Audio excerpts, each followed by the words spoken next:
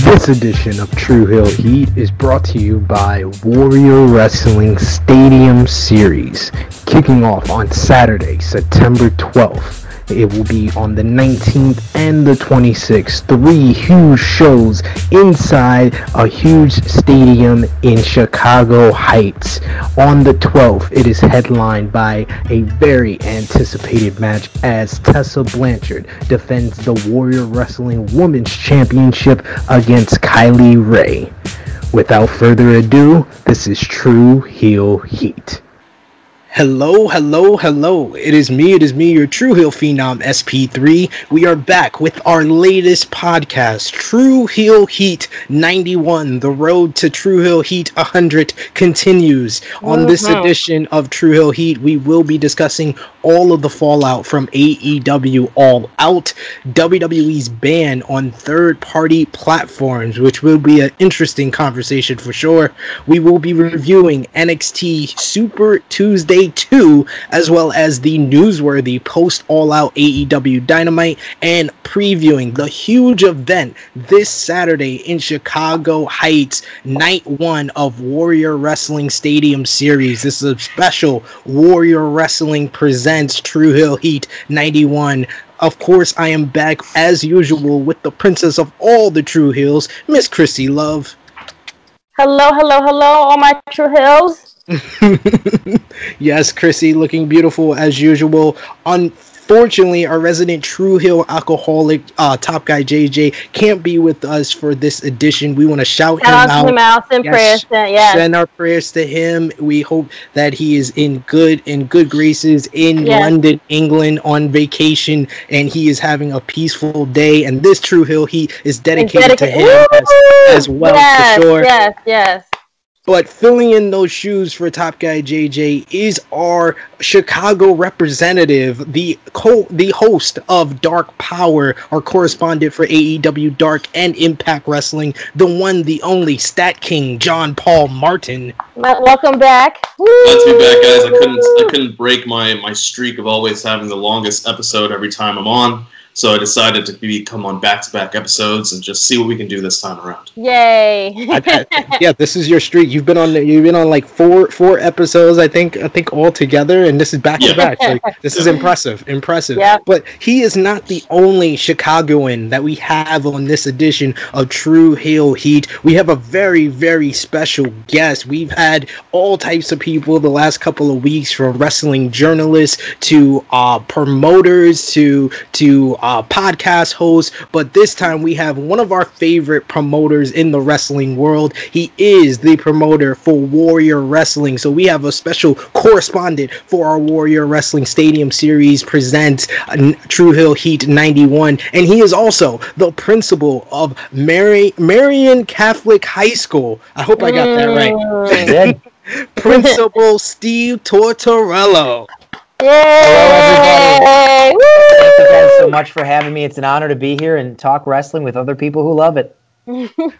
Well, of course, as usual with our special guest, Steve, please tell the people a little bit about yourself and how you became, I'm pretty sure, we know how you became a principal. You work hard in that field, but tell us a little bit how you became the promoter for Warrior Wrestling. Wow. All right. Well, I'm going to give you guys the Cliff Notes version of this because I could do a whole hour through my fandom as well.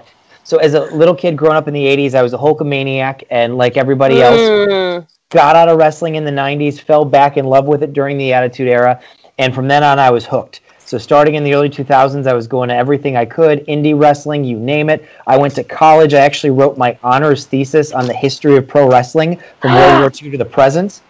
And then I lived in California for a few years where I trained to be a wrestler. Never actually had a match, but I trained and went to PWG and other local indies. When I came back home, I started going to indies in the Midwest.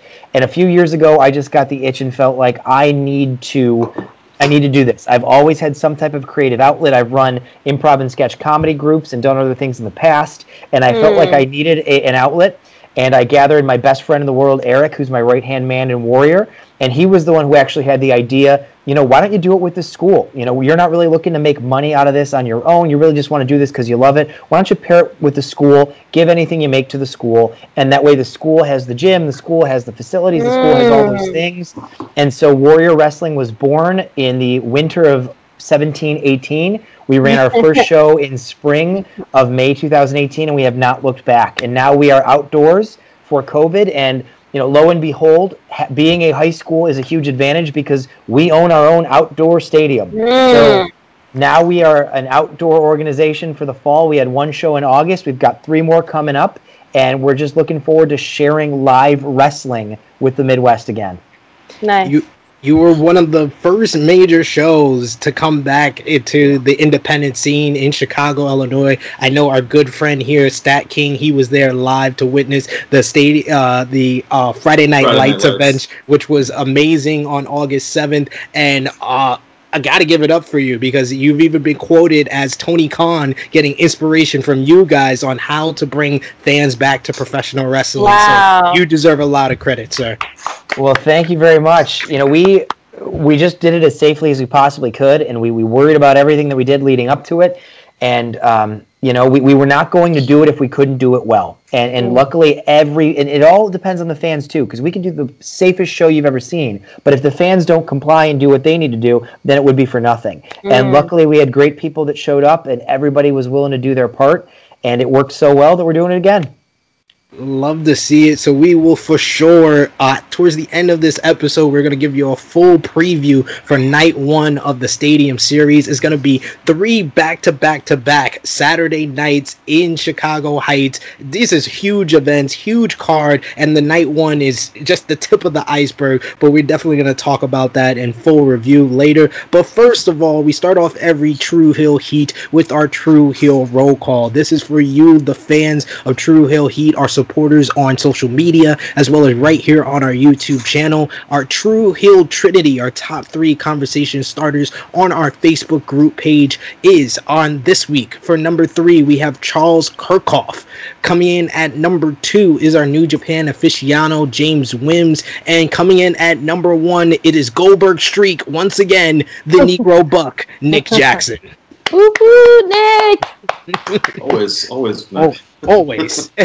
Our True Heels that we got to shout out: Argenino Beansmo, Eva Martinez, Des Cook, Jose Antonio Roman, and a Twitter follower, a new couple of Twitter followers that we got on the Twitter machine, Wooster182 on Twitter. We got to shout him out as well.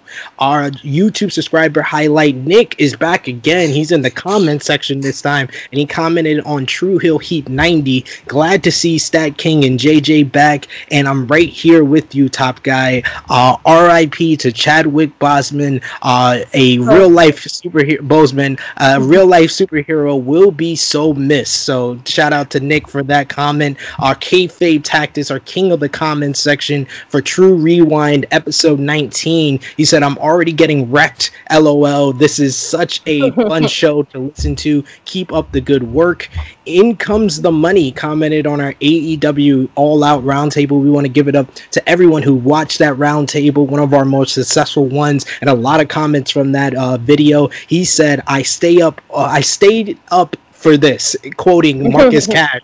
You guys are funny. I didn't watch, but now I kind of want to, just so I can laugh with you guys. Great job. Stephen Day also commented on the All Out Roundtable. I'd say Jungle Boy as a name is fine. Still using Kid for years. Never hurt the Dynamite Kid. And I was also quoting Marcus Cash. Marcus Cash has very polarizing takes, if you haven't noticed. And Spilled Whiskey says All Out was an all-out botch fest. So that is a good transition as we talk about what we missed, which was AEW All Out. And the reason probably for that comment has to do with one of the top things that happened on the show. Very, very scary moment in the Broken Rules match as Sammy Guevara spears Matt Hardy off of a forklift down onto 2 tables with Matt's head striking the concrete. Then AEW ends the match only to restart it to one of the most controversial decisions in AEW history. A lot of fallout from there, whether Matt was had a concussion. You know, some people were just scared for Matt's life in general, and they really took a lot of air out of that show. I know Reby Hardy went on a social media outburst, being the wife and having 3 kids at home, and seeing the father of her kids, you know, have such a bad fall like that. He was unconscious on the floor for at least 1 minute or two.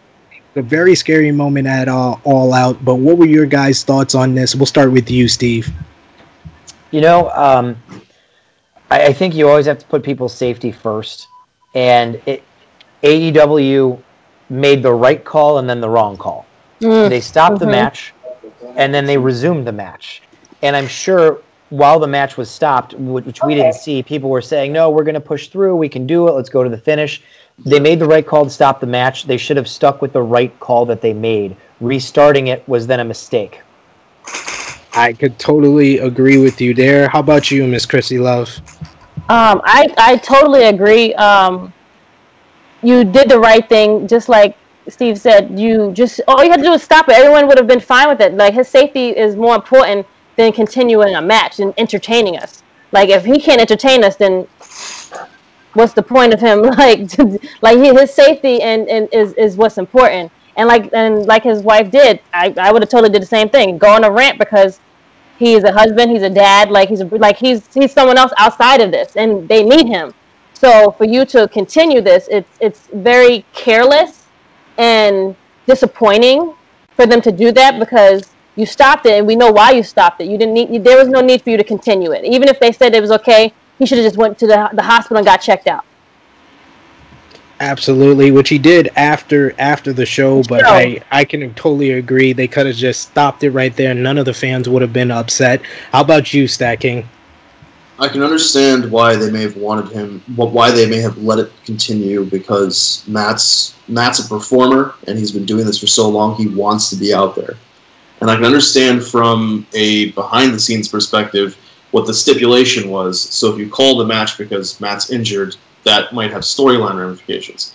But they could easily, this is wrestling, it's creative writing in essence, and there are ways to write your way out of the situation that they would have been in. Just have Matt say, you know, a referee's decision doesn't mean I lost. It means the decision is taken out of my hands, so I should not have to leave AEW. And then you can continue with that, and you can even have Sammy do some kind of storyline or add something to his character about he hurts people or he injures people. You know, do something like that just to give him more of an edge, and then revisit it down the road when Matt's able to return.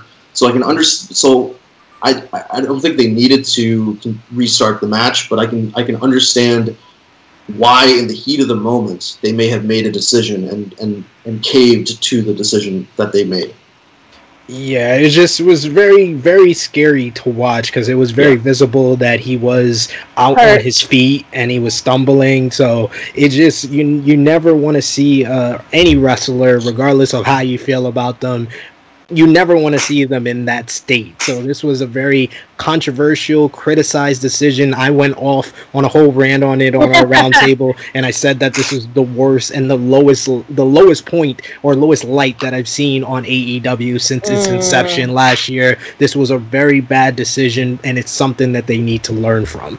But it wasn't all the bad with all the ugly with AEW All Out. It was some good, as we saw MJF have a great performance, a breakout performance in the main event against Jon Moxley. Jon Moxley getting the victory as the champ uses the banned paradigm shift. What was your thoughts on you called him Ted DiBiase Jr., Miss Chrissy Love? What was your thoughts on MJF's performance in this main event? Phenomenal.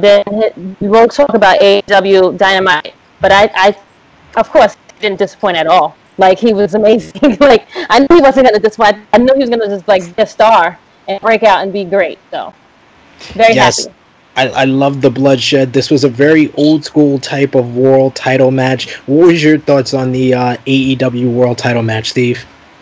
You know, I think you nailed it right there when you said old school. This was a fight, and it was a fight between two really great characters. Moxley is kind of like the pit bull dog you let off a leash, and that's who Moxley is, and he had to behave and not use his moves. And MJF is just this conniving villain.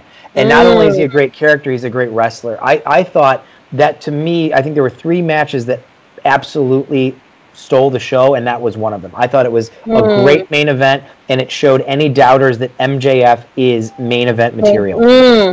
Totally agree with you there. And I love about Jon Moxley, what makes him a great babyface is the fact that he tells you what's going to happen in the match before it happens. Like he said that, yes, MJF might be better than him in the ring, but he's going to take him to the deep waters, and all MJF is going to do is run away. Even though MJF didn't really run away, he fought, and he showed a lot in fighting. So I do agree with you. He did show, without a shadow of doubt, he was a main eventer. John, what was your thoughts? I enjoyed it immensely. I thought that match kind of highlights what happens when you have people who solidly know their characters and know what they're doing in the ring. Because in that situation, every move, every step you take, every breath you, all that fun stuff, everything means more. It means a little bit more. And then as certain things happen, you see the realization of what the setup was earlier in the match, or how they were putting this together and how they were building it. And I mean, I don't know if they planned out this match or planned out certain spots, but if they didn't, that just makes it even more better. Amazing, because they were able to call this on the fly, and they know their characters so well to say, somebody's whispering in your ear like, we got to do this. Yeah, no, that makes sense. Let's do that. And that's just, it was a really good main event. So, yeah. One match that was a little bit more intricate, but I would say was just as great, was the AEW World Tag Team Titles match, as FTR defeated Kenny Omega and Hangman Page to become the new champions.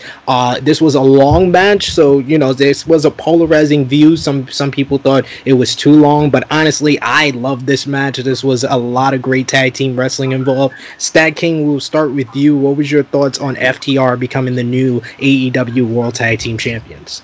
It was a result that we kind of knew was going to happen. But that didn't take anything away from it happening and how it happened. Regarding the match length, I will say that I think that, and that this is something that affects the entire pay-per-view from more than just a standpoint of whether or not AEW made a right decision with the Matt Hardy-Sammy Guevara situation.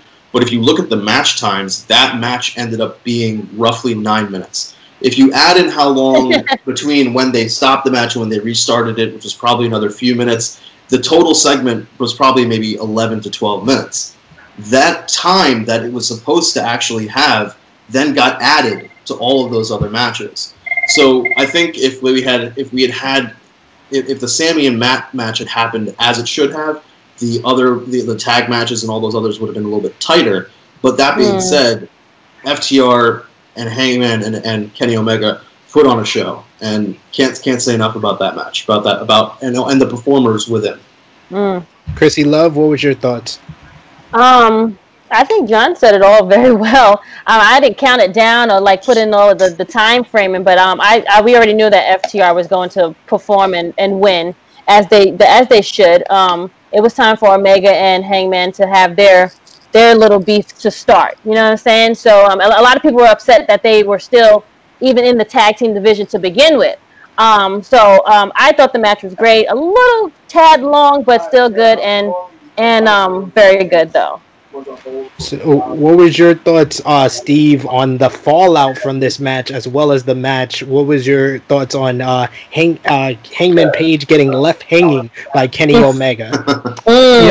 I liked the twist. I think we've been suspecting for 6 months that this team would implode when Hangman finally turns on the Young Bucks and Kenny and leaves the Elite. And 2 weeks ago, they very much implied that was coming when he cost the Young Bucks the gauntlet match. And then so you think this is the way we're going, right? We're going towards a heel Hangman and a babyface Elite. And then all of a sudden, when that match is over, Kenny's the jerk. Kenny walks out of camp. The next episode of Dynamite, Hangman wants to get back together and take another shot at it, and we're like, nope, yep. So all of a sudden, everything just got reset. We don't know when we think we know what the game is, and we're watching checkers. The Elite are playing chess. Yeah. So this story is longer and deeper than we know, and I'm excited for that. Surprise me. Take me a place I'm not sure I'm going.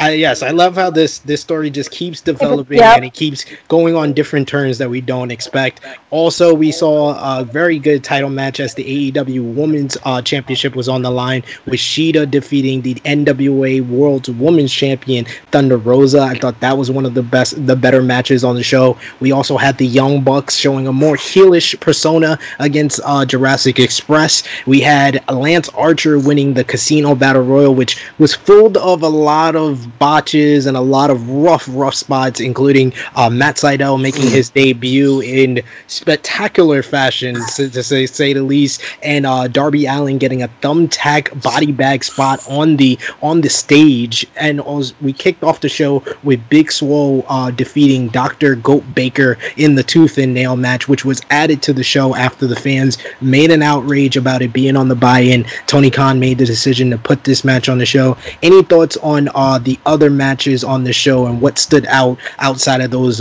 major matches that we already spoke of? Steve? I would say the same thing I said about the Matt Hardy call earlier. Tony Khan made an initial correct call and then got convinced out of his correct call. The Britt Baker Big Swole match, as much as I love both of them, we've worked with both of them at Warrior Wrestling, that was not the way to start a pay-per-view.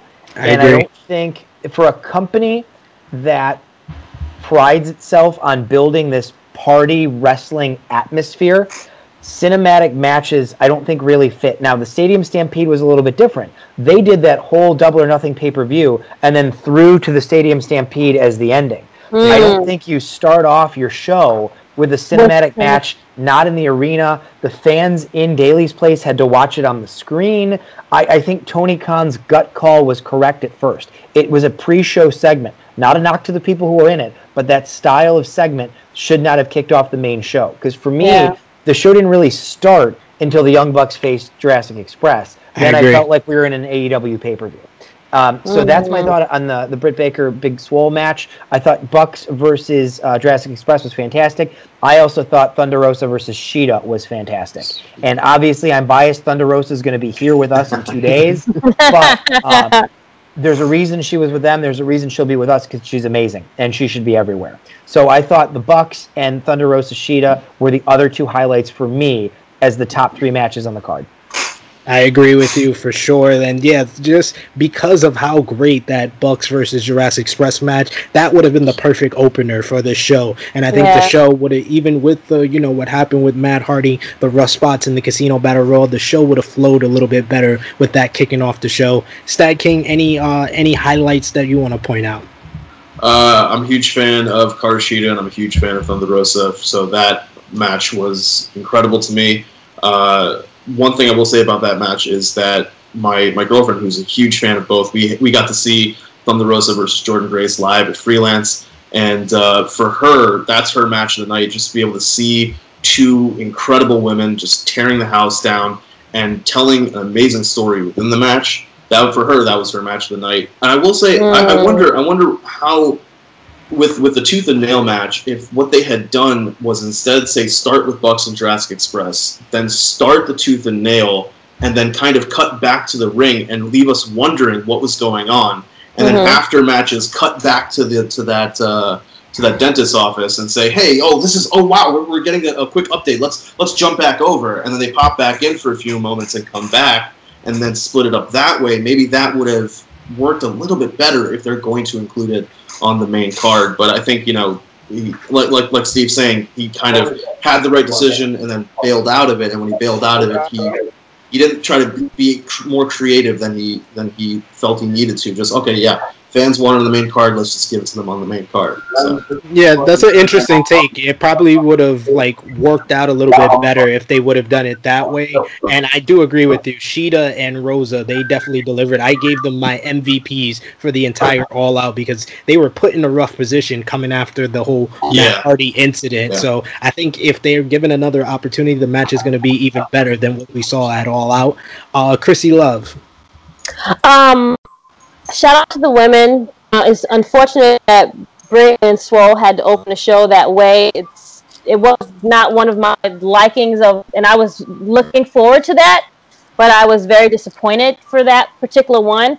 So the other women's match definitely exceeded, and then we needed more women's wrestling a little bit to be put on a pedestal in AEW. So for that match to happen, I thought was very, very good.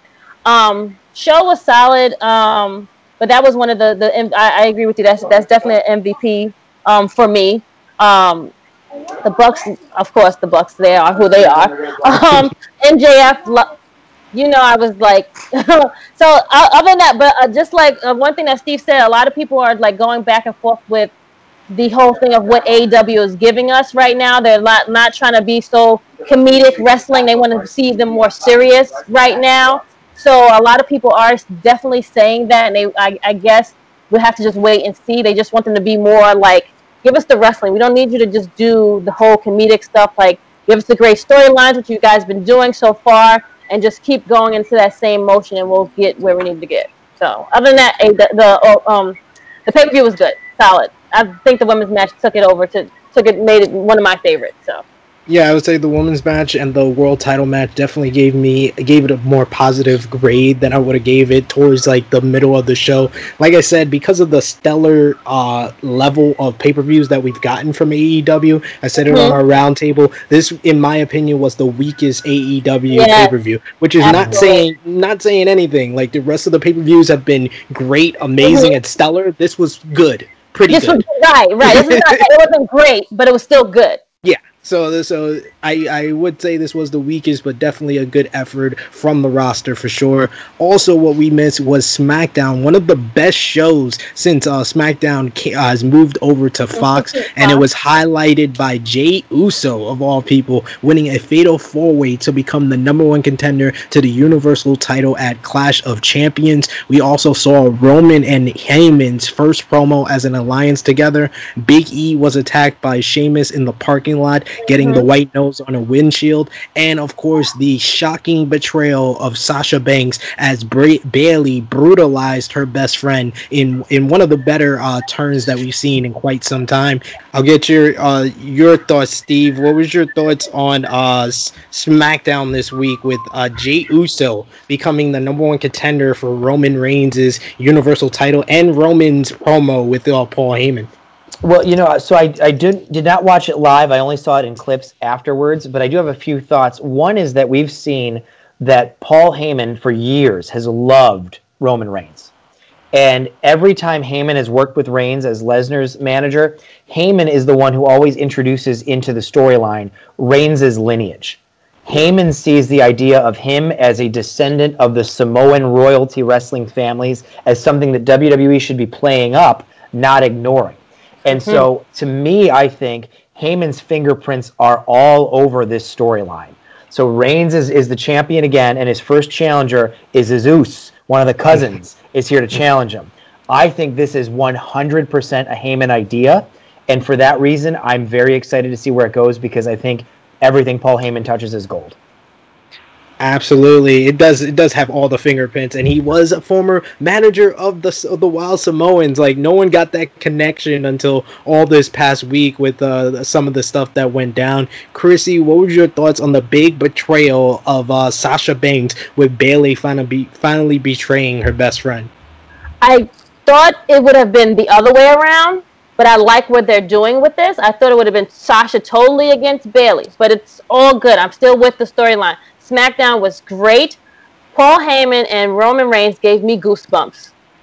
That first, Paul Heyman wasn't screaming at us; he was talking very low, and it was like he's like roasting people. He's calling shots, and it's really very quiet tone. I'm getting goosebumps even talking about it right now.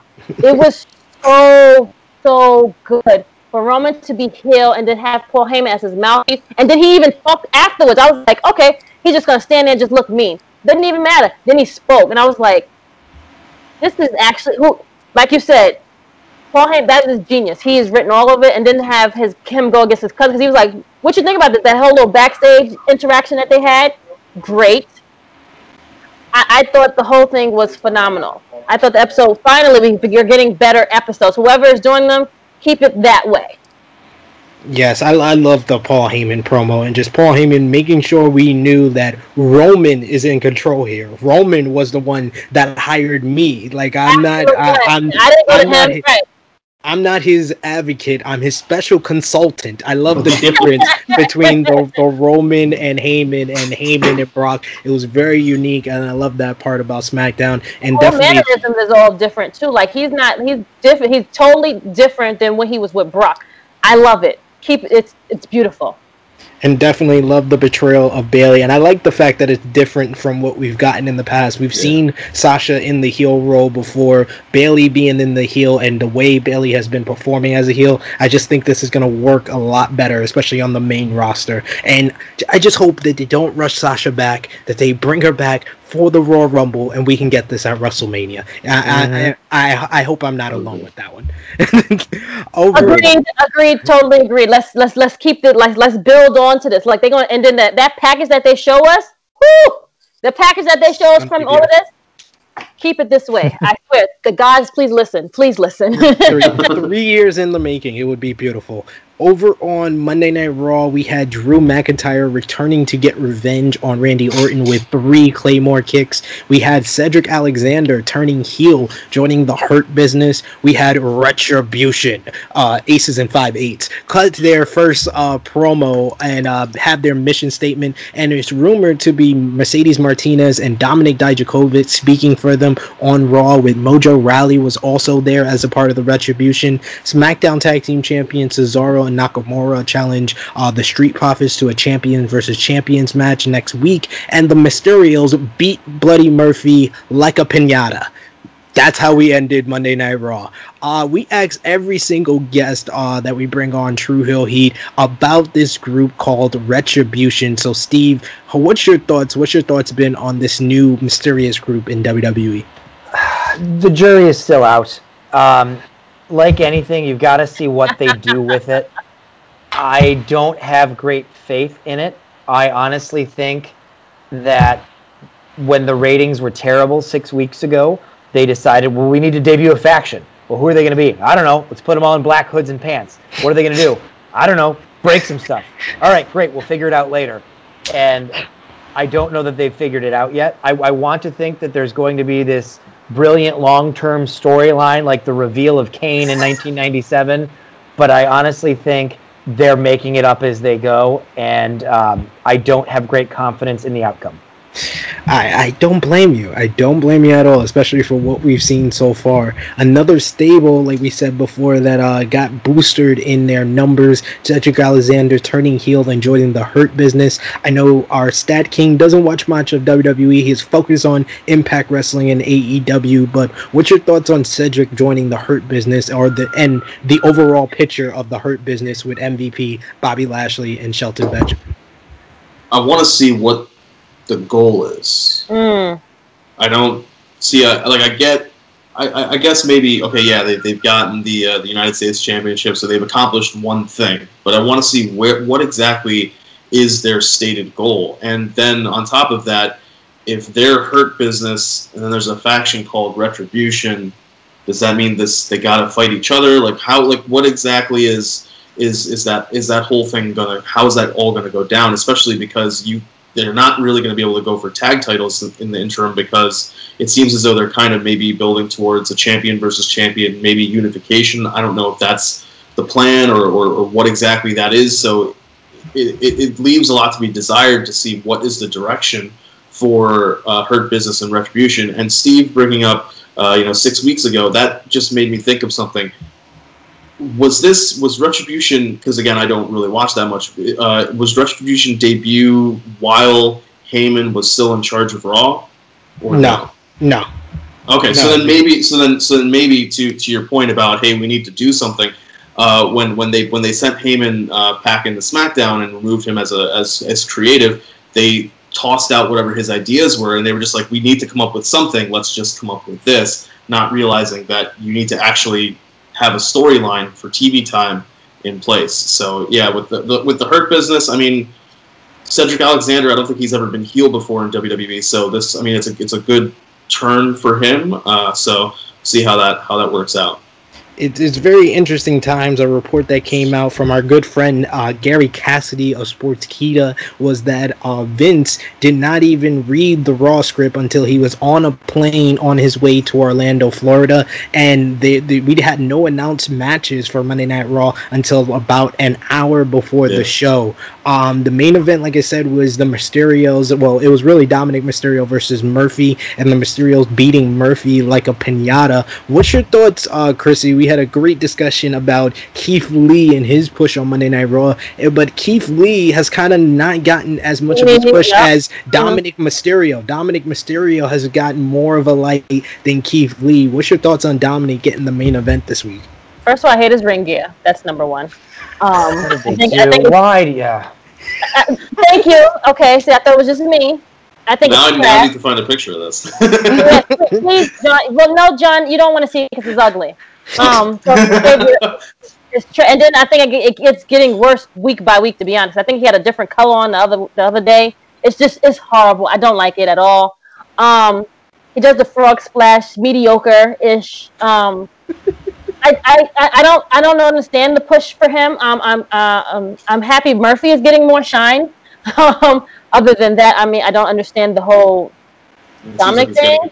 Seems like he's getting shiners, not shine, but. Well, yeah, I mean, that happened because he was a piñata the other day. That's the only reason. But I don't. Where is it gonna go? Like, is he in the talks of like gonna get a belt? Like, is he this a foreseeable future? Like, he's gonna go higher than he is now? Like, he's just gonna get a tag with his daddy? They're gonna still keep looking for revenge? I don't know. Wait, what is he wearing? See? Well, something we did mention on the last episode was that Ray got a shoulder injury, a bicep injury from the match at Payback. So he's going to be out for a number of weeks. So Dominic is pretty much getting the push that Ray was going to get now that he's re-signed with WWE. I think it's more or less that's the whole story there. But the last thing what we missed was Impact Wrestling. Eric Young defeated Tommy Dreamer, and then Rich Swann made his return to Impact Wrestling to try to get revenge on EY. So we see that feud coming to fruition right now. Motor City Machine Guns with Steve's good friend Alex Shelley. They defeated another one of Steve's friends, the Rascals, to defend the Impact Tag Team titles. And then both teams were attacked by Ace Austin, Madman Fulton, and the North, only for the Good Brothers to make the save. What's your thoughts? I'll start with you, Stat King, since you are the Impact expert here. What was your thoughts on Rich Swann's return? I like it. I mean, I've said on Dark Power, we don't really have confirmation. We've never had a full confirmation that he's actually retired. It always kind of looked like a kayfabe retirement. So for him to be coming back, it kind of puts into motion what a plan might be. And I think Rich Swann versus Eric Young at Bound for Glory sounds really, really good. They still have, it's October 24th, if I remember right, so they have about 2 months, maybe about a month and a half of time to build out the match, if that's where they want to go. A part of me almost wants Eddie Edwards to get his rematch at Bound for Glory, and then to have them, because usually the Hard to Kill was in January, to have them start off 2021 with Rich Swann winning the belt at the championship at a pay-per-view like Hard to Kill, because the name in and of itself just seems fitting for the storyline that they've built. But if they want to do it at Bound for Glory, because that's their marquee pay-per-view of the year, that would be perfectly great too. Either way, I think that's a really solid feud and a solid match for us to see down the road with Swann versus Eric Young.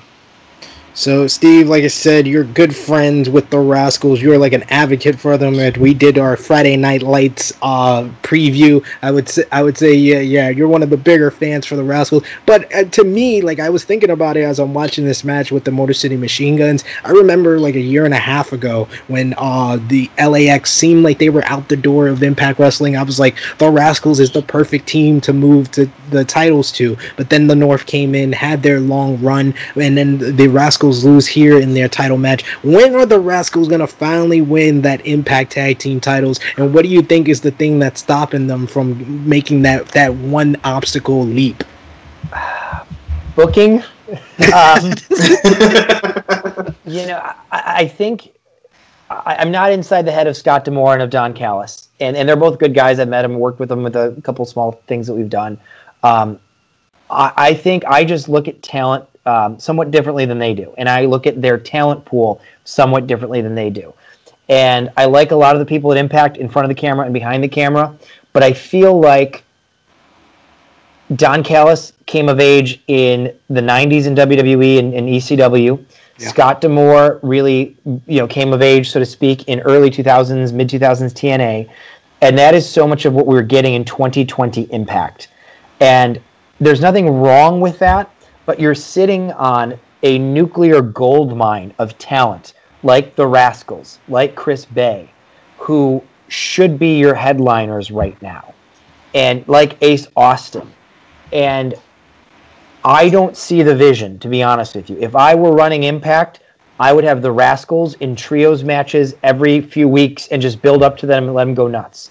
I would have Chris Bay all over the program. I'd have Ace Austin all over the program. I like what they're doing with Rich Swann. I don't understand what they're doing with Eric Young. No knock to EY, but I don't get it. It doesn't appeal to me. So I don't know when the Rascals are going to win the tag titles. And if it was me, it would have been yesterday. It would have been a lot of yesterdays ago. I could totally agree there. I thought before Slammiversary that Ace Austin was on his way to becoming the youngest Impact World title, and he seems to have taken steps back into the tag team division, teaming up with Madman Fulton, and they make a really good team. But I just feel like Ace Austin is a guy that you should be building up as one of those future world champions, and I feel like he's taken kind of steps back since the build to Slammiversary. So I could totally agree with you there. He's one of the guys that they should be building around. The problem with the Impact Tag Titles is you can already see that once the North gets it back, it's going to go to the Good Brothers. And you're just like, well, then where are the other teams in that mix? If you are going to put Ace and Fulton in the mix as a team, you need to have at least them look like they're going to have a legitimate shot at winning those titles. And the Rascals, they keep having they're you can understand, hey, the first time around, you didn't know who your opponents were going to be. Motor City Machine Gun stuns you. This time, you have the week to prepare, and they're still not able to win. So the question then is, what do the Rascals need to do? And you can see based off the teams they have, they're going to be waiting for a little while more, it seems. Yeah, I want them to have trios titles at this point. Maybe the Rascals can get that. It sounds like an episode of Game of Thrones, like the North. We're going to the Lannisters. We're going down to King's Landing. Sounds a lot. It's a lot of that in Impact currently.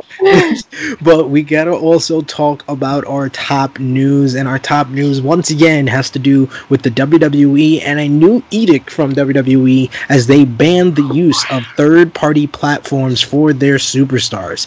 WWE has reportedly put their foot down on talent engaging on third-party platforms such as YouTube and Twitch. PW Insider and Wrestling Inc. reported that an email was sent out last Thursday to all talent that WWE is reinventing their product and want to limit talent engaging on third-party platforms. The email stated, and I quote, "Some of you are engaged with outside third parties using your name and likeness in ways that are detrimental to our company. It is imperative that these activities be terminated within the next 30 days by Friday, October 2nd. Continued violations will result to fines, suspensions, or termination of WWE's discretion." The vague wording of the email concerned a lot of talent who were using these platforms to make extra revenue during the pandemic to offset the loss of money due to WWE halting live events. It was all first reported that WWE also said that they own talent's real names, but this was later by Fightful Select reported that this was not stated to the talent. This was something that Mark Carano, who is the head of talent relations, said in passing, but is not true apparently. And some have taken to changing their usernames on YouTube and Twitch to fulfill WWE's requirements for use on these platforms.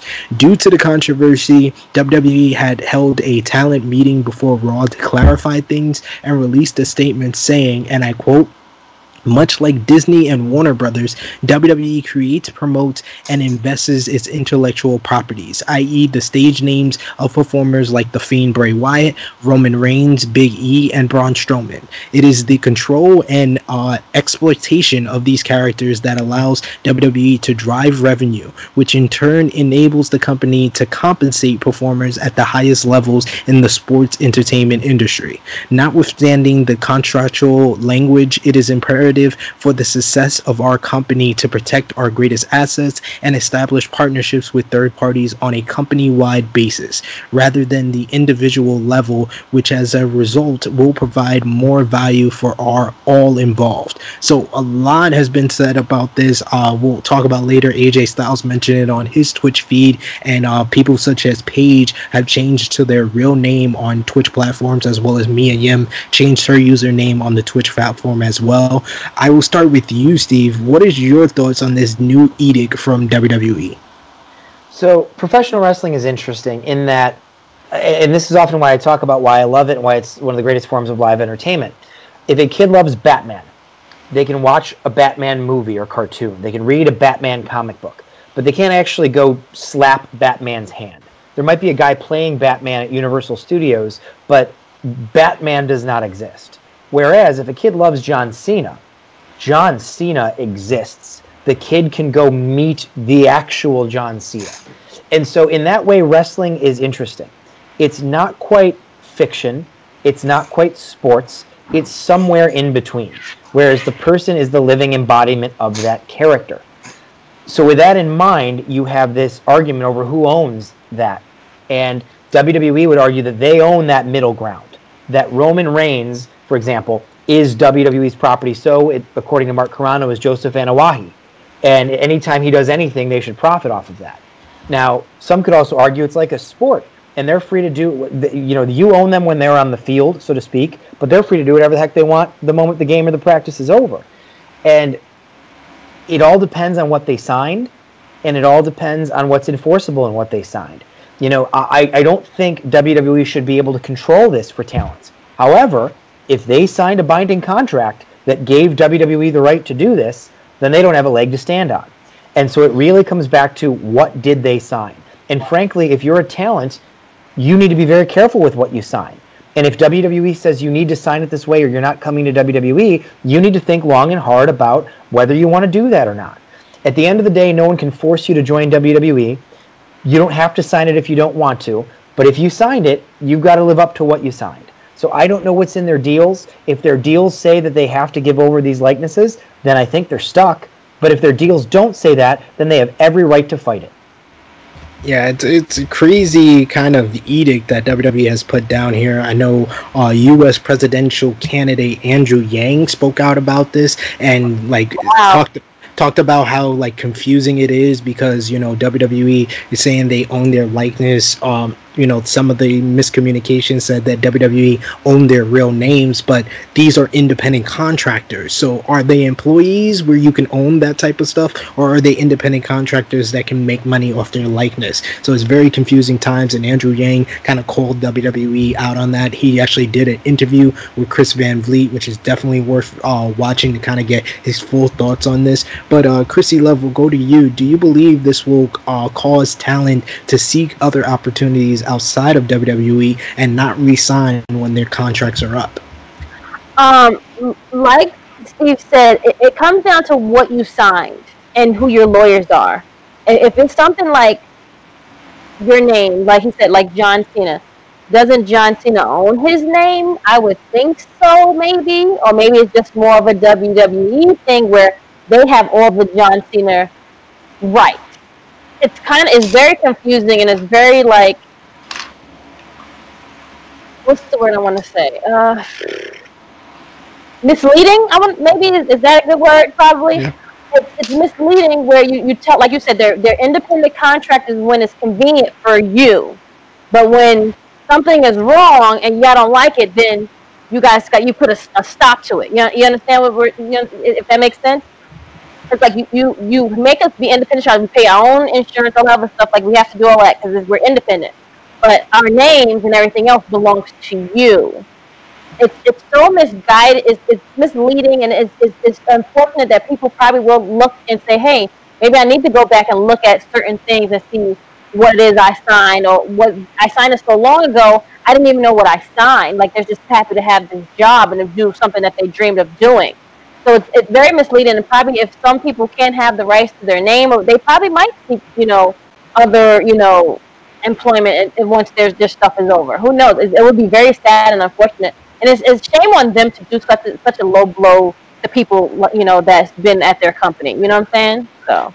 It's very strange. I know AEW poked fun at this with Kip Sabian promoting his Twitch at All Out, and then a disclaimer came up, approved by All Elite Wrestling. So it does open the door for people that have expiring contracts. If you want to make outside revenue outside of wherever company you're working for, maybe you make the jump to New Japan Pro Wrestling or AEW or Impact Wrestling, or go back to the Indies because you can make money from other outlets besides your wrestling promotion. Do you believe that WWE will stand by this new edict if it causes direct consequences in terms of signing talent? I think this is a great question for our resident True Heel lawyer, Stat King. Take it away. Yes. So Steve's absolutely correct. If you sign a contract, you are signing it with the implication that you understand the terms of the contract. Always have a lawyer read over your contracts. I'm not saying that because I'm a lawyer. I'm saying that just because it makes good sense. I think it has to affect future signings down the road, because those talents now know what WWE is going to do and what they are going to ask of them in those contracts. Maybe at the time when somebody has a contract put in front of them, they may not know, they may not realize that this is standard for WWE. Maybe, they have somebody who is a friend who is now currently signed, and they talk to that person says, yes, this is what I signed as well, and they feel more comfortable signing it, whatever the case may be. But we have seen over time a slow march towards more autonomy and more control in the hands of the talent. For example, nobody thought back in the day that CM Punk would be able to sign as CM Punk, and that they would continue to use the name. But during the course of for the duration of his time in WWE, he gave them, they had control over the name. Whereas down the road, you see the evolution when AJ Styles signed with WWE. He was signing through, from what I understand, he was signing through an LLC corporation that he owns and that's why his Twitter handle is AJ Styles Org. And he is licensing as part of his contract. He signed a licensing agreement that licenses the AJ Styles name, certain trademarks, word marks, all that kind of imagery and things to WWE for the duration of the contract. However, he is the one who owns it. So you don't have a situation where if AJ Styles, at the end of his contract, he lets it expire, he goes to somewhere else, he can no longer call himself AJ Styles. He will always be able to call himself AJ Styles because he is the ultimate owner. So I think what this will do is it will encourage more wrestlers to trademark their names when it comes with their ring names, to have better knowledge. And the thing is, a lot of this knowledge it's out there for free. It's not like you don't need to go to law school to get a lot of this. It's readily available on the internet. But putting it into practice is going to be something that these guys and girls are going to be getting better at. And it's going to be incumbent on WWE to understand, hey, because of the situation, cat's out of the bag. We now have to either be more creative when it comes to the language in these contracts and how we're going to write them, or we need to understand that our control is going to be a lot less. And then this also goes back to, at least in my perspective, in my view, them misusing the 1099 independent contractor rules and laws when it comes to their talent. I'm going to try to keep this as short as I can, because I can go on this for a long period of time. But long story short is that there are rules and regulations that govern how a company is able to control the contractors that work for them. WWE pushes that to the limit. They combine Extreme Rules and Over the Limit to just pushing it to the extreme limit of what the law can handle. And for the most part, nobody has ever really challenged them on this, either through the courts or through legislative process. Okay. And because, I mean, as big as people think WWE is, and it is big, it's a global juggernaut, it is the largest, when it comes to market share, it owns it. But in the grand scheme of things, they're not that large of a company. So if other companies are following 1099 rules, it doesn't make sense for any form of Justice Department, whether it's at the state level or federal level, or legislatures, to go after them. But if you have somebody like Andrew Yang, who is now getting more information and more knowledge about this, and doesn't like it, or thinks as though there should be something that can be done, that's another thing that WWE is going to have to keep in mind and say, hey, is it worth the fight? Is it worth the fight? Should we just take the hit to our bottom line and say, we'll just let this go? Yeah, go ahead, Christy. Can't use, Rusev when you leave somewhere. Yeah. I was just going to jump in as well and say, when CM Punk left WWE in 2014, and there was that back and forth where they weren't going to let him go, they weren't, they fired him on his wedding day, and then ultimately they released him from his contract. I forget where I heard this from, what source, but the source I trusted. The big breaking point there, that them eventually agreeing to release him, was that his lawyers were going hard at the independent contract status. And that if WWE felt like they were on shaky footing or might lose a lawsuit there, then you know what? They'd much rather just release him, give him a severance, and be done with him. And that is truly, I mean, not to get too much into politics in the world, the fact that Linda McMahon, who for a long time was the CEO of WWE, was straight up abusing labor practices by classifying people as independent contractors when they were treated as employees, and then became the small business director of the United States of America, is absolutely insane. But I agree, they have flown under the radar either because of political connections or because they're too small of a company to really be scrutinized. No, the state of Illinois, the state of Connecticut, wherever, does not want to waste their legislature's time and money on prosecuting the WWE. But they have been straight up abusing this rule for a long time. And I think with AEW treating people well, I think we are getting closer and closer to this changing, to this dam breaking.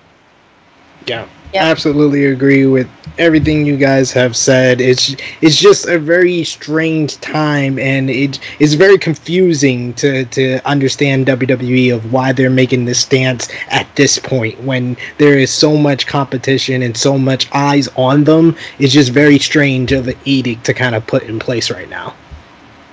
I mean, well, that's the thing. I can understand it from a business perspective, because let's take the situation that people say was the straw that broke the camel's back with Lana and the Bang energy drinks. If WWE wants to now sign some kind of endorsement either with Bang or with a competitor to Bang, they're now banged in that spot and unable to do so because that contract, that business relationship with Lana exists. So from their perspective, I can totally understand why they're upset about it. If they, you could make an argument that AJ's Twitch stream is a direct competitor with Up Up Down Down, and WWE owns it, whether people realize it or not. They own and control Up Up Down Down.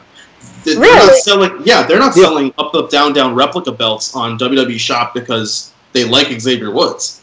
And on top of this, the reason why one of the reasons why I stopped watching Up Up Down Down is because when they were doing the season 2 of GM mode, they put people into the game that were current WWE superstars. And then after the COVID releases, there was some data loss or something that happened, and all those people who were on the rosters but were released during the COVID magically disappeared from the GM mode that Xavier Woods and Tyler Breeze were playing.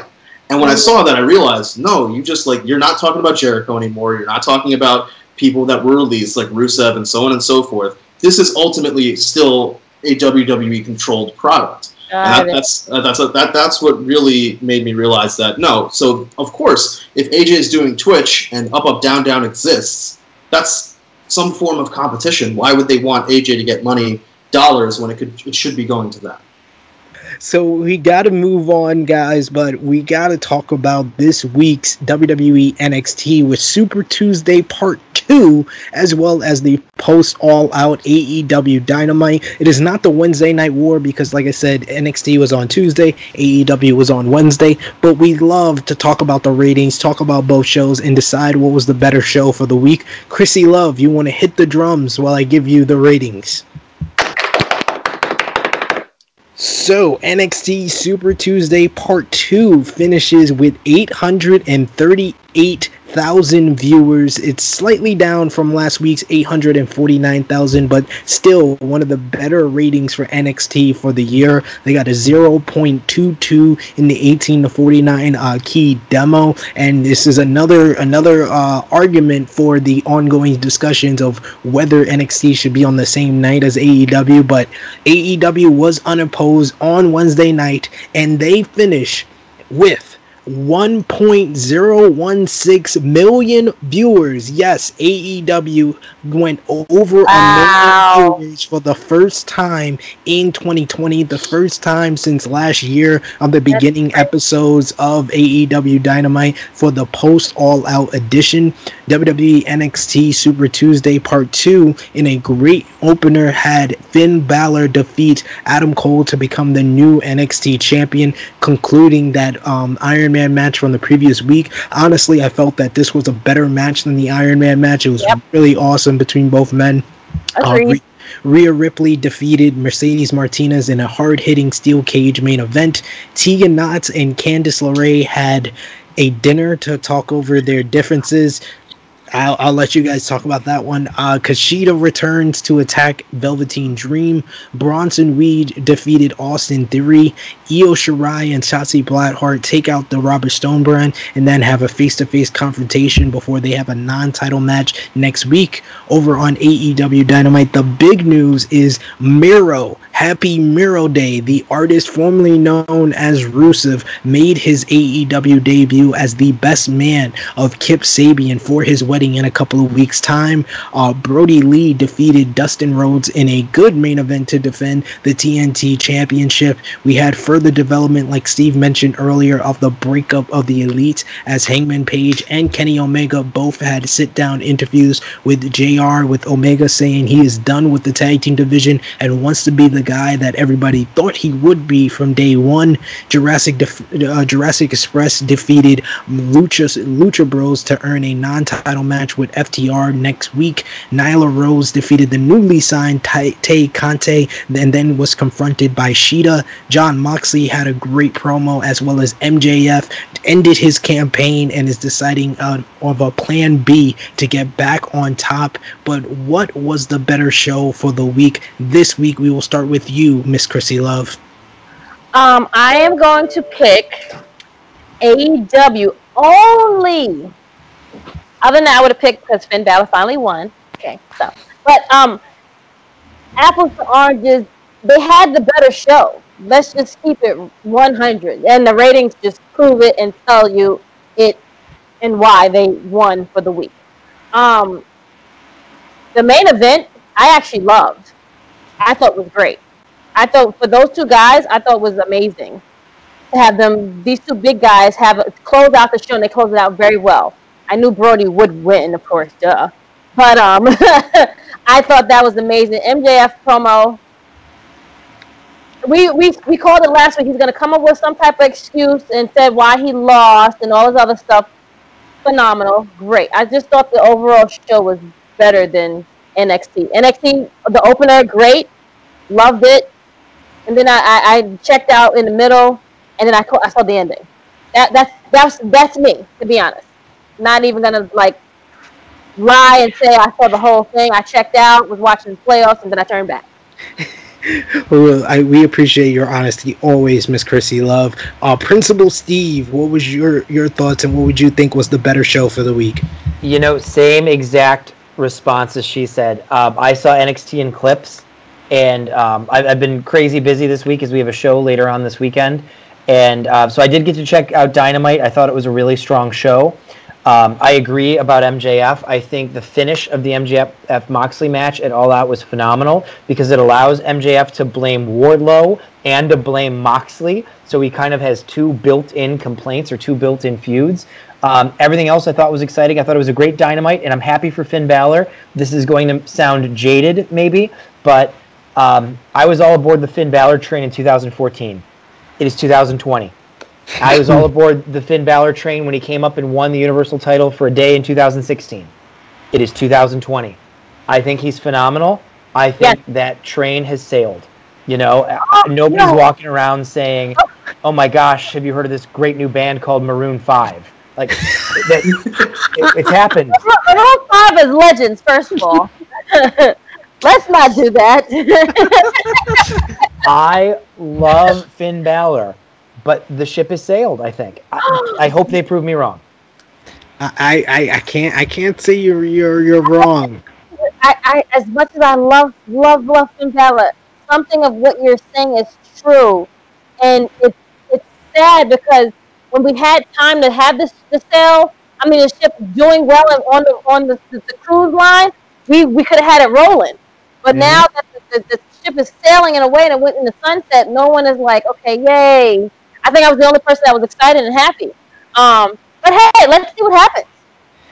And you make a great point, Steve, because even when Finn Balor came back to NXT, that would have been also a good time to kind of put the title back on him. Like this whole Iron Man match, and then this week it just feels like this is something that wasn't planned, because it wasn't. Karrion Kross was supposed to be the NXT champion right now, but because of injury, that's the only reason Finn Balor is getting this. So yes, it kind of feels like rehash of something that's already happened. That was great when it happened, but it's like a remake. It's like a reboot in Hollywood. As you know, Teenage Mutant Ninja Turtles gonna come out again. I saw it in 1990. It was great, but in 2020, so just that. King, what was your thoughts? What was the better show for the week?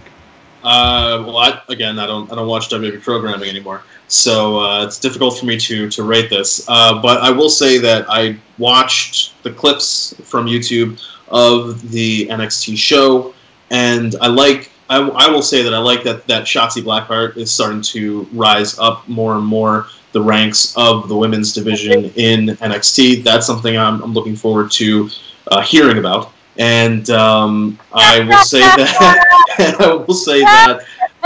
Finn Balor winning is good, but again, he's not winning this title unless Karrion Kross is his injury. The same way that you could say that Kevin Owens doesn't get his Universal Championship unless Finn Balor gets his shoulder injury back in the day. So I mean. They made the right call with who won the match out of the four. Ultimately, who won the match out of the four people involved. I mean, we'll see how NXT builds this going forward.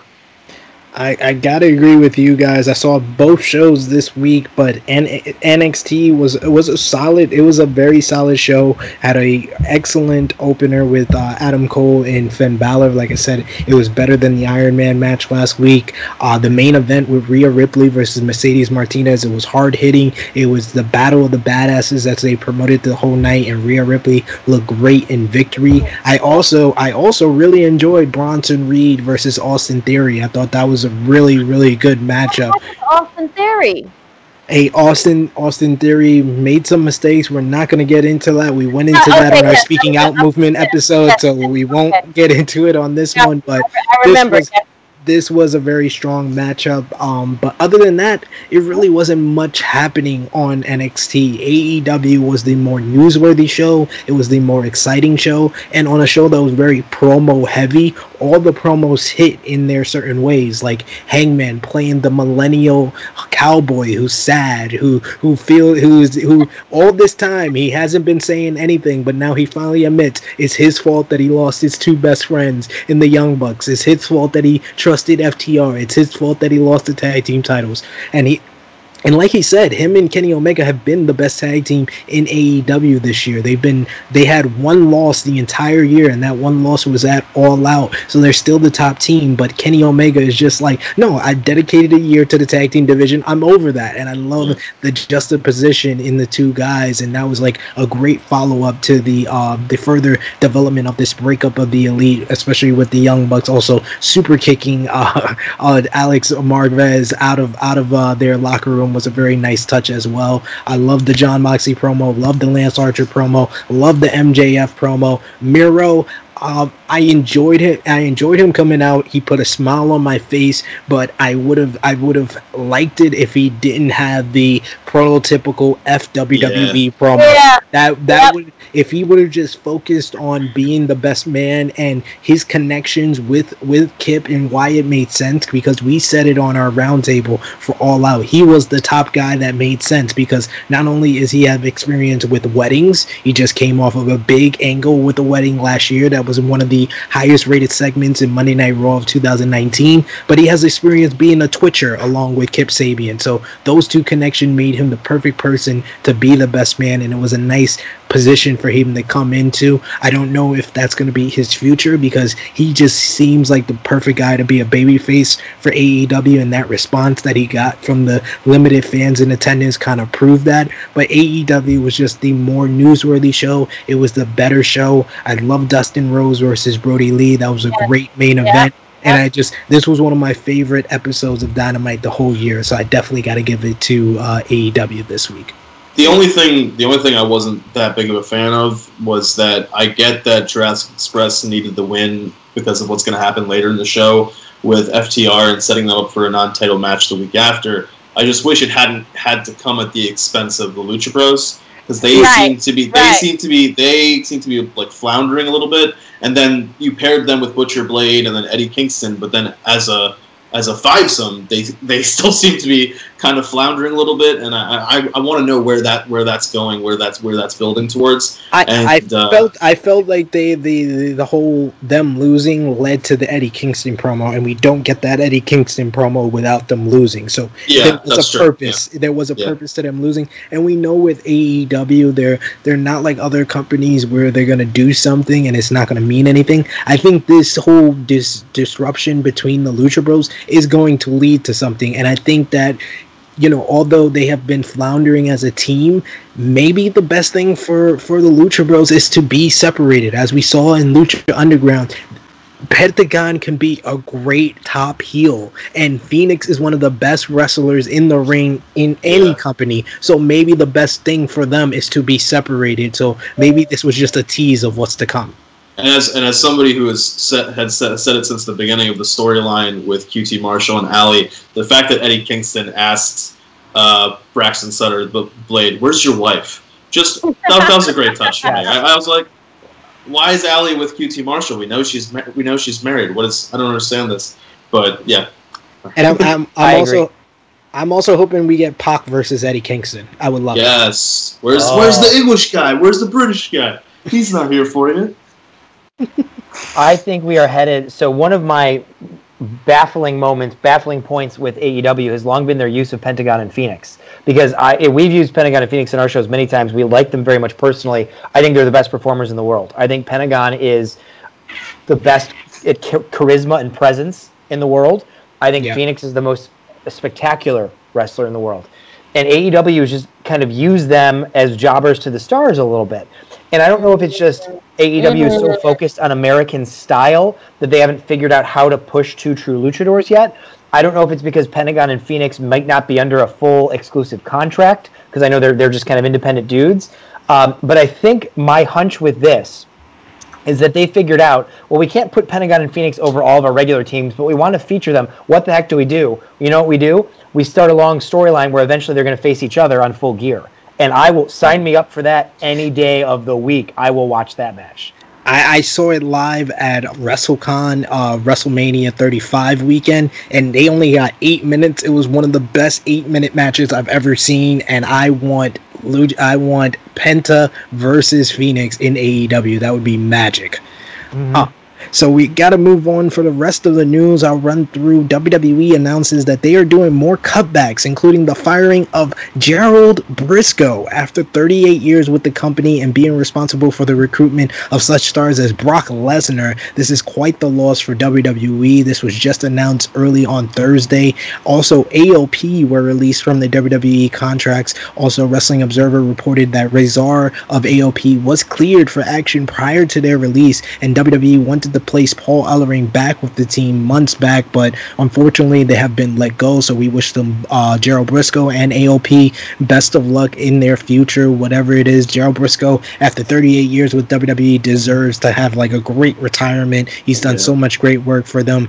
AJ Styles commented on WWE's ban of the third-party platforms that we spoke about earlier, saying that he will continue his Twitch feed under changes, as well as the reasons why he admitted to testing positive for the coronavirus, and to help others' concerns, because he just felt like it was something that needed to be said on that platform. WWE announces that their concussion lawsuit, so this is very similar to the third-party ban, because such stars as Viscera and others have had this lawsuit going on for years, was dismissed by the Court of Appeals this week. Xavier Woods, speaking of Up Up Down Down, have opened up their own merchandise store with products made by our good friends at Nerds Clothing. So congratulations to Up Up Down Down and Nerds Clothing's on that. WWE PC is being remodeled with classes back in session. WWE also have a city in mind for the Royal Rumble 2020, but are still working out details in regards to having live fans back in the building. Ivar of the Viking Raiders suffered a stinger, causing a cervical injury during his match on Monday Night Raw, so we're hoping the best for him.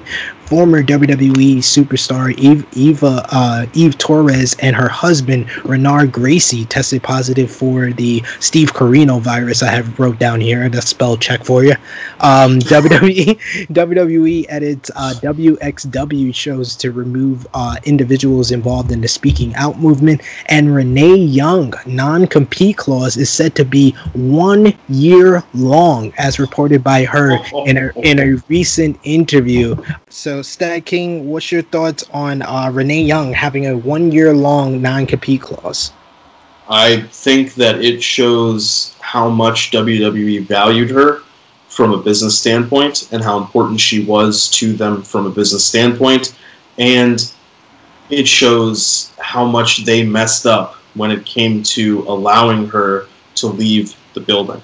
Because if that is the level of like normal talents non-compete is what, 90 days? So if hers is a year, 365 days, that's huge. That's incredible. I mean, I would assume that if let's say it was a Seth Rollins type of person, it would also be somewhere in that same vein of duration. But 1 year, that just, it goes to show how much legitimacy she was able to bring to the backstage interviewing process, to how just all of that was run and handled, and some of the stuff she did on the network, as well as the pre-show panels and the kickoff and all that kind of stuff. So yeah, that's just incredible, and I kind of feel bad for her because I mean, you got to sit on the sidelines. You can't really, because I mean, the way most non-competes work is you can't do anything that's in a similar vein to the work that you were doing before. So WWE could argue a wide latitude when it comes to that, because it's not just commentating, it's also interviewing and things like that. And then the other thing that I would say is it's kind of an interesting reversal of what Samoa Joe said that one time, where her husband is just sitting at home eating off of her, and now it's, you know, she's being put in a similar position. So. Funny how things turn around. AEW news, Tay Conte as well as Miro, as we mentioned earlier, are the latest signees for AEW. Miro's contract is 1 year long with an option for a second year for a higher price. Miro denies that Lana had anything to do with WWE's edict on third parties, and he tells our Uncle Dave Meltzer to burn in hell for making that accusation. Both Matt Sydal and Darby Allin are doing okay after scary spots and botches for the two in the Casino Battle Royal at All Out.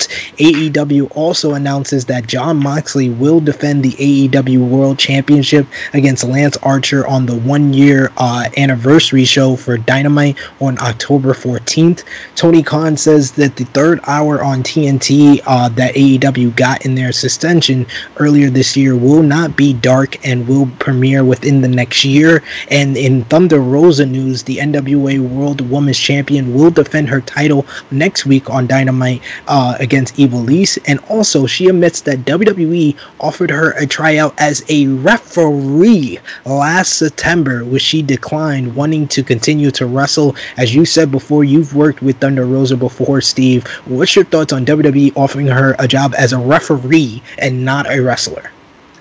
You know, it's interesting. I think WWE has a very up and down history of talent evaluation.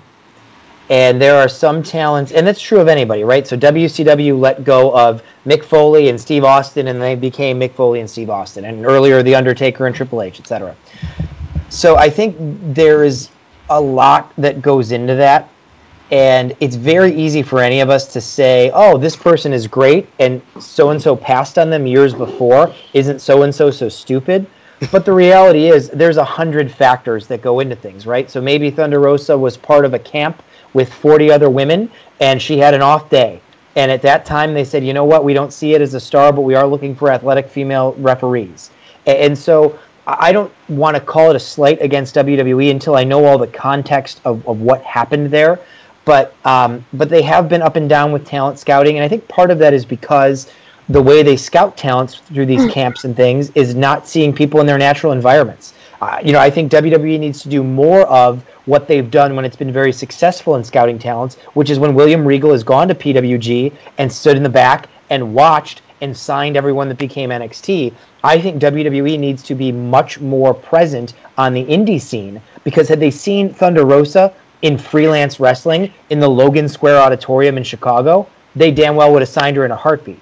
So maybe they saw her in a camp and she didn't do it for them in one of their camps. So I think it's not necessarily an indictment of a mistake they made then, because maybe she didn't stand out that day. But I think it might be an indictment of the way they look for talent. They need to be out in the indies seeing wrestlers in their natural habitat.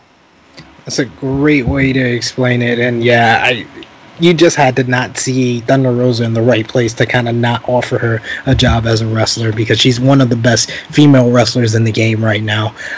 New Japan news: the finals of the IWGP Junior Heavyweight Tag Team Titles Tournament is going to be this weekend, as LIJ of Hiromu Takahashi and Bushi will versus Suzuki Guns, Kanemaru, and El Desperado on the final night of New Japan Road to determine the new champions. And in the bigger news, New Japan announces the participants and blocks for the G130, which kicks off on September 19th. We will have a full preview of the G1 next week on True Hill Heat 92, but the A block will have Kota Ibushi, as our Stat King has the t-shirt for the Gutherland lovers right there, Jeff Cobb, Kazuchika Okada, Tomohiro Ishii, Will Ospreay will make his return to New Japan, Shingo Takagi, Minoru Suzuki, Taishi, Switchblade Jay White, and Yujiro Takahashi. This A block is one of the greatest blocks in G1 history, period. You just imagine Ibushi versus Okada in the rematch from Wrestle Kingdom, Ishii versus Shingo Takagi in another rematch, Ospreay versus Shingo in the Best of the Super Juniors rematch. Suzuki has been having one of the best years of anybody, so this block is just stacked ridiculous. B block is not as stacked, but definitely has some good performers: Hiroshi Tanahashi, Juice Robinson, Haruki Goto, Toriano, Yoshihashi, Tetsuya Naito, Sanada, Zack Sabre Jr., Evil, and Kenta. Stag King, I know you said this is stacked. What's your thoughts on the G1 participants? I am super excited that Ospreay and White and Kenta will be back. That is, for me, like the one thing, even before I started thinking of who, like what the matchups are and what the rematches that we're going to see and all that, which is amazing in and of itself, is just the fact that those three guys are going to be able to get back in the ring in Japan, being able to do what they're doing, and it's going to take. I mean, we were talking about it last week. It's going to take some of the burden off of Evil, of being that evil, of being the that top heel that Bullet Club has to offer, because he's going to have backup now when it comes to Switchblade and Kenta. Jay White's going to, and we don't know. Maybe there's going to be some kind of tension between Evil and Jay White, saying, "Hey, I was holding this down while you were away. I think maybe I should be the leader now," or something to that effect. And then you could also say, well, then Kenta might get involved and say, well, it could be me too, guys. Like, you never know. I could put people to sleep. So it'll just the opportunity that's being created just by having these guys back is incredible. And maybe, as we were talking about earlier in AEW, if Ospreay is able to leave England, maybe that means Pac is able to also. Hey, we will see for sure. But yes, we're very glad all those talents is back in the G1 and back with New Japan for sure. This tournament is still gonna be that month-long thing. Yes, it's from September 19th to October 18th, Chrissy Love. But we will talk about it for sure next week to annoy you. Wow, that's such a strong word. Wow. ROH News, ROH announces another bracket for another tournament, pure title tournament for them. Their A block is going to have Jay Lethal versus Dalton Castle, David Finlay versus Rocky Romero, Silas Young versus Freddie Yehai, Tracy Williams versus Russ Taylor. In the B block, they will have Jonathan Grisham versus Wheeler Yuta, Delirious versus Matt Sydal, Josh Woods versus Kenny King, and PJ Black versus Tony Deppen. Any prediction for who you think is going to be the pure title champion, Steve? I think it's got to be Gresham. I think Gresham is the epitome of technical wrestling. Now, full disclosure, we have Gresham on our second show 10 days from now on the 19th. And for a very good reason. And so he's facing Alex Shelley in a dream rematch for us. Nice. But Gresham, I think, is the epitome of catch, hook, and shoot wrestling right now. He really is the octopus. And I know he's one of the main stars and mainstays of Ring of Honor. So if I'm Ring of Honor, I build around my guy. Instead of a quick upset or somebody, you build around your guy and you reestablish this title. Because remember, this title hasn't been in defense in ROH in, 13 years? So I think you put it on Jonathan Gresham, and I think Gresham holds it for a year, and you make it something special. You make the title an attraction. Love to see that for sure. Alternates for the title is going to be Dirk Draper and Brian Johnson. Other wrestling news, we got MLW announces the restart and coming to November, and they will join the Wednesday Night War, but they will be before AEW and NXT. 7 p.m. on Fubo Sports on Wednesdays will be MLW. A new 10 Pounds of Gold series is already up with Nick Aldis versus Mike Bennett for next Tuesday. UWN Primetime Live event. This card is a very good one. We also going to see West Coast Pro Championship match with Alexander Hammerstone defending against EJ Sparks. UWN TV champion is going to be Dan Joseph versus Levi Shapiro. Camille is going to go one-on-one with Heather Monroe. Chris Dickinson is going to verse mystery opponent. We'll have Will All Day versus Jordan Clearwater, and the Tribe will go up against the Wolf Zaddies, Bad Dude Tito, and Che Cabrera. So a lot of new stars. With a Z? Huh? Zaddy with a Z? No, Zaddies with a Z. The Wolf Zaddies. The Wolf Zaddies. Hey, okay. These are new stars, so check it out for sure. It's going to be available on Tuesday, September 15th on pay-per-view. They're going to have weekly pay-per-views with NWA. In the last bit of NWA news, once again, your good friend, Steve, Thunder Rosa, says that she wants to be a booker for NWA in a recent interview with Fightful Select. Chrissy Love, what are your thoughts on Thunder Rosa potentially being a female booker in the professional wrestling world for one of the top promotions, NWA? I like it. Do it. Let's have the ladies get us, put their hand in the pot, stir it up, and let's do it. I'm sure they can do it. I'm sure she'll do a very good job. And it's something new. It's something new. We always love to see that. And then finally, we have gotten to that time where we talk about the big show this Saturday. It is going to be in Chicago Heights at that beautiful, beautiful stadium. If you saw Friday Night Lights, that stadium is immaculate. I must say, Principal Steve, you do a good job at picking locations. And I know that is your homestead, your home away from home right there. But that stadium just looks immaculate I saw the whole show on Fight TV. Unfortunately, I couldn't get out to Chicago, Illinois. I know Stat King, you were in the crowd. How was that experience being in the stadium from the crowd perspective? I thought it was really great. The way you guys had it all set up with people with having rings of people being able to sit in rings, so to speak, around the ring itself, and then people being able to really be involved with the talent, because when Robin and Frank the Clown came out for the title match, they were driving on a like a golf cart rig set up. They were driving around everybody, so everybody got to be involved. Everybody got to tell Frank what they thought of him and give him their 2 cents, and that was amazing. So I liked how you guys just had everything set up, even with the fan fest beforehand, with people able to meet talent, which you guys are great at allowing people to interact with talent. So yeah, hats off to you guys again. And I mean, why do I need to talk about it? I'll let you tell us everything you need to know about the amazing show that the people are going to be able to watch on Fight. Well, I got the card right here, so I will run it down and get Steve's thoughts on each and every one of these big matches. So I'm going to go from bottom to top. That's how we usually do with our main cards that we predict here. And I will kick it off with Steve here. We got Tom Lawler, who I told you on our Friday Night Lights preview show that was on Wrestling Travel. You could check that out on their YouTube channel. That Tom Lawler versus Minoru Suzuki was the first dream match that I ever saw from Warrior Wrestling, and I've been a fan of you guys ever since then. And he is going to verse Kevin Ku, who just signed with MLW that we just spoke about earlier. So how did you come together with this matchup, and what's your thoughts on it?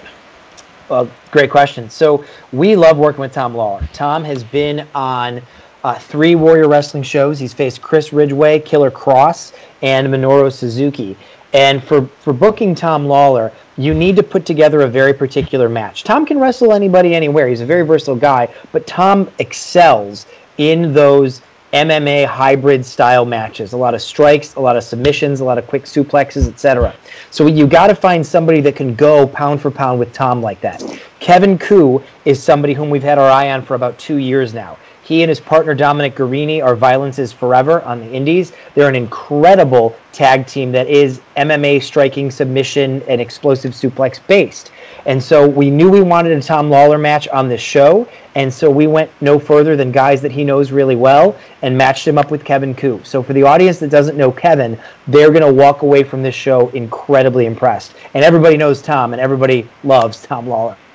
So Steve, what we usually do with these big shows is we also add in our predictions. I won't get your predictions because you might be spoiling stuff, and that's a conflict of interest. So Chrissy Love, who you got, Kevin Ku versus Tom Lawler? Tom Lawler for the win. Stat King? I'm going to go with Lawler as well. I'm going to go with Lawler as well, even though I'm very much looking forward to seeing Kevin Ku and seeing what he has now that he's a new signee to MLW. And this is like, you guys are having it before MLW. So you're a tricky guy, Steve. I got to hand it to you. We got returning from Mexico, Daga, going one-on-one with Isaiah Velasquez. And Velasquez was one of the guys that stood out the most for me during Friday Night Lights. He's a guy that I wasn't too familiar with. I know he's a mainstay in the Chicago area. But Steve, tell us a little bit about this one. Sure. So this has implications not only as an excellent match, but also for the main event of the show. So first of all, as you said, Isaiah is a staple here in Chicago. He's the ace of freelance wrestling and freelance underground. He's starting to branch out to some other places as well. He really is just a phenomenal wrestler. And he's one of those guys where if a greater spotlight was on him, people would take to him immediately. And so now he's beginning to get that. He's wrestled a little GCW. He's starting to spread out from the Chicago area, and we want to be all aboard that train. Daga has been a standout everywhere he's been, from AAA to Impact to Lucha Underground, and their styles, we think, complement each other incredibly well. And so this is going to be an awesome match. Daga has put his AAA title on the line. The Latin American Heritage title is on the line. And as well as I mentioned a moment ago, this has implications for the main event. Because each of these gentlemen, it is no coincidence that they're facing off on this show. They each have a significant other who is going to close the night out. So not only are they fighting for a title, not only are they fighting for a victory, they are fighting for bragging rights for their better halves. They're trying to get momentum in the household for this one. It's the battle of the households between this match and the main event. So who you got, Velasquez versus Daga, on this one? I know you're biased, Stat King, but I'll ask you anyway. Isaiah, I'm a freelance guy, so Isaiah for sure. Who you got, Chrissy? I got Daga. I'm gonna also go with Daga on this one. This is one of his first matches, fresh from Mexico. The newly married Daga, so congratulations to him for sure. This one has implications on the next big show for Stadium Series. Number one contenders matchup is gonna be two of indie wrestling's.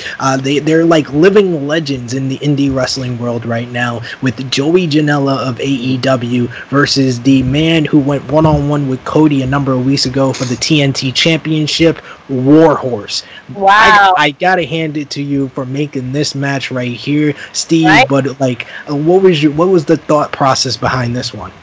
You got pulled. I think you hit the nail on the head when you said these guys are two of independent wrestling's mainstays right now. And we want to, when we build a show, have a variety of different types of matches. We want some flying, we want some technical, we want some brawling, etc.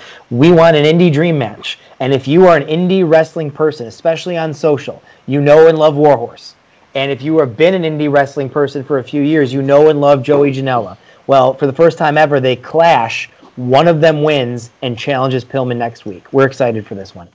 Wow. Yes, and I'm very much looking forward to this match and the resulting match against Brian Pillman Jr. Brian Pillman Jr. showed so much in that matchup against Robert Anthony at Friday Night Lights, so these guys got to really bring it in this match to kind of prepare themselves for Pillman next week. But who do you got in this one, Miss Chrissy Love, with Warhorse and Janela? Oh, this is a tough one. I'm going with Janela. Is he going to bring Sonny Kiss with him? We don't know. You never know. It's a bad romance. We didn't talk about their match with on Dynamite with the Inner Circle, Chris Jericho and Jake Hager. I will say I love Joey Janela, but Sonny Kiss definitely was a standout in that one. But who you got, Janela versus Warhorse in this one, the Stat King? I'm gonna go with Janela. Janela had that win over Jake something at the Friday Night Lights show. Now he picks up the win over Warhorse, and he's building that momentum towards the match with Pillman. Let's get to that. Yeah. That's going to be a good match. Yeah. I'm gonna be different here, and I'm gonna go with Warhorse. Warhorse just has so much energy, and I think we talked about it on our preview show for Friday Night Lights, Steve. I feel he's like a hybrid of Ultimate Warrior and CM Punk, just rolled into one. It's just a wonderful mix that he has and he brings to this. So this one is very interesting. This is coming off of the match that Warhorse won at Friday Night Lights. These are two competitors that were in the Stadium Stampede Scramble match. That was such a unique matchup with so many different characters, and these are two of the characters that stood out the most in that one, as we're gonna have Dan the Dad going one-on-one with Elena Black. And I know Elena Black made her debut at Friday Night Lights, Steve. So how did you come up with this one following up from that Scramble match? Well, as I mentioned a few minutes ago, we're always looking to put on very different types of matches for our audience. And one of those is character matches. Wrestling is fun. Wrestling should be fun.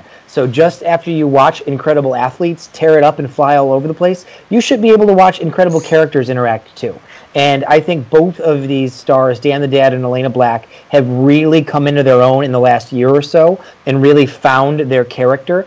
And so not only are they very well developed, but the match is perfect as well. You have everybody's dad versus the rebellious, young, goth, possibly, satanical witch. And so I think it's just a really cool dynamic to see how that's going to play out.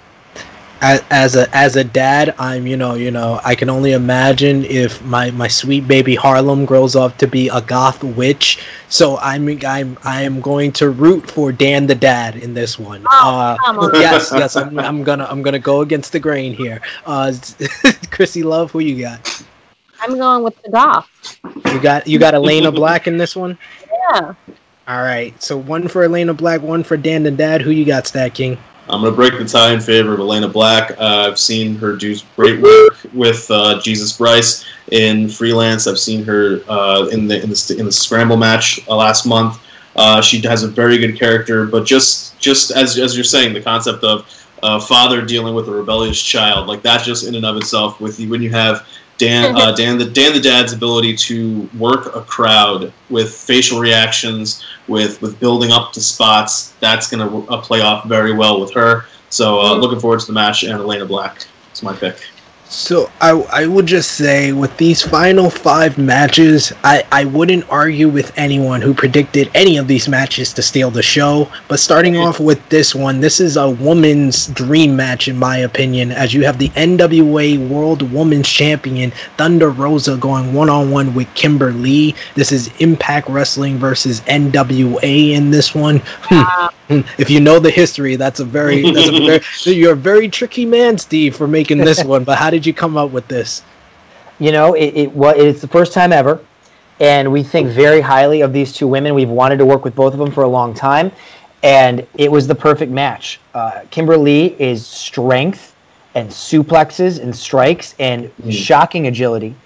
Thunder Rosa is that hybrid MMA style athlete, kicks, submissions, reversals, speed, and I think they're going to gel incredibly well. And we have a lot of fans in Chicago of both. Thunder Rosa has been in Freelance a few times. Kimber Lee is a former staple of AAW. So there are Chicago fans that feel very passionately about both of them. So let's give them the clash of those two idols, and in a match that's going to be incredible. We will start with the Lady of True Hill Heat. Who you got? Thunder Rosa versus Kimber Lee. Thunder Rosa. One for Thunder Rosa. Stat King. La Mera Thunder Rosa. I think it's going to be a clean sweep here. Thunder Rosa showed out. Like I said, I gave her the MVP of All Out. Co-MVP with Shida. So I think she's going to be one of the MVPs at Stadium Series Night 1.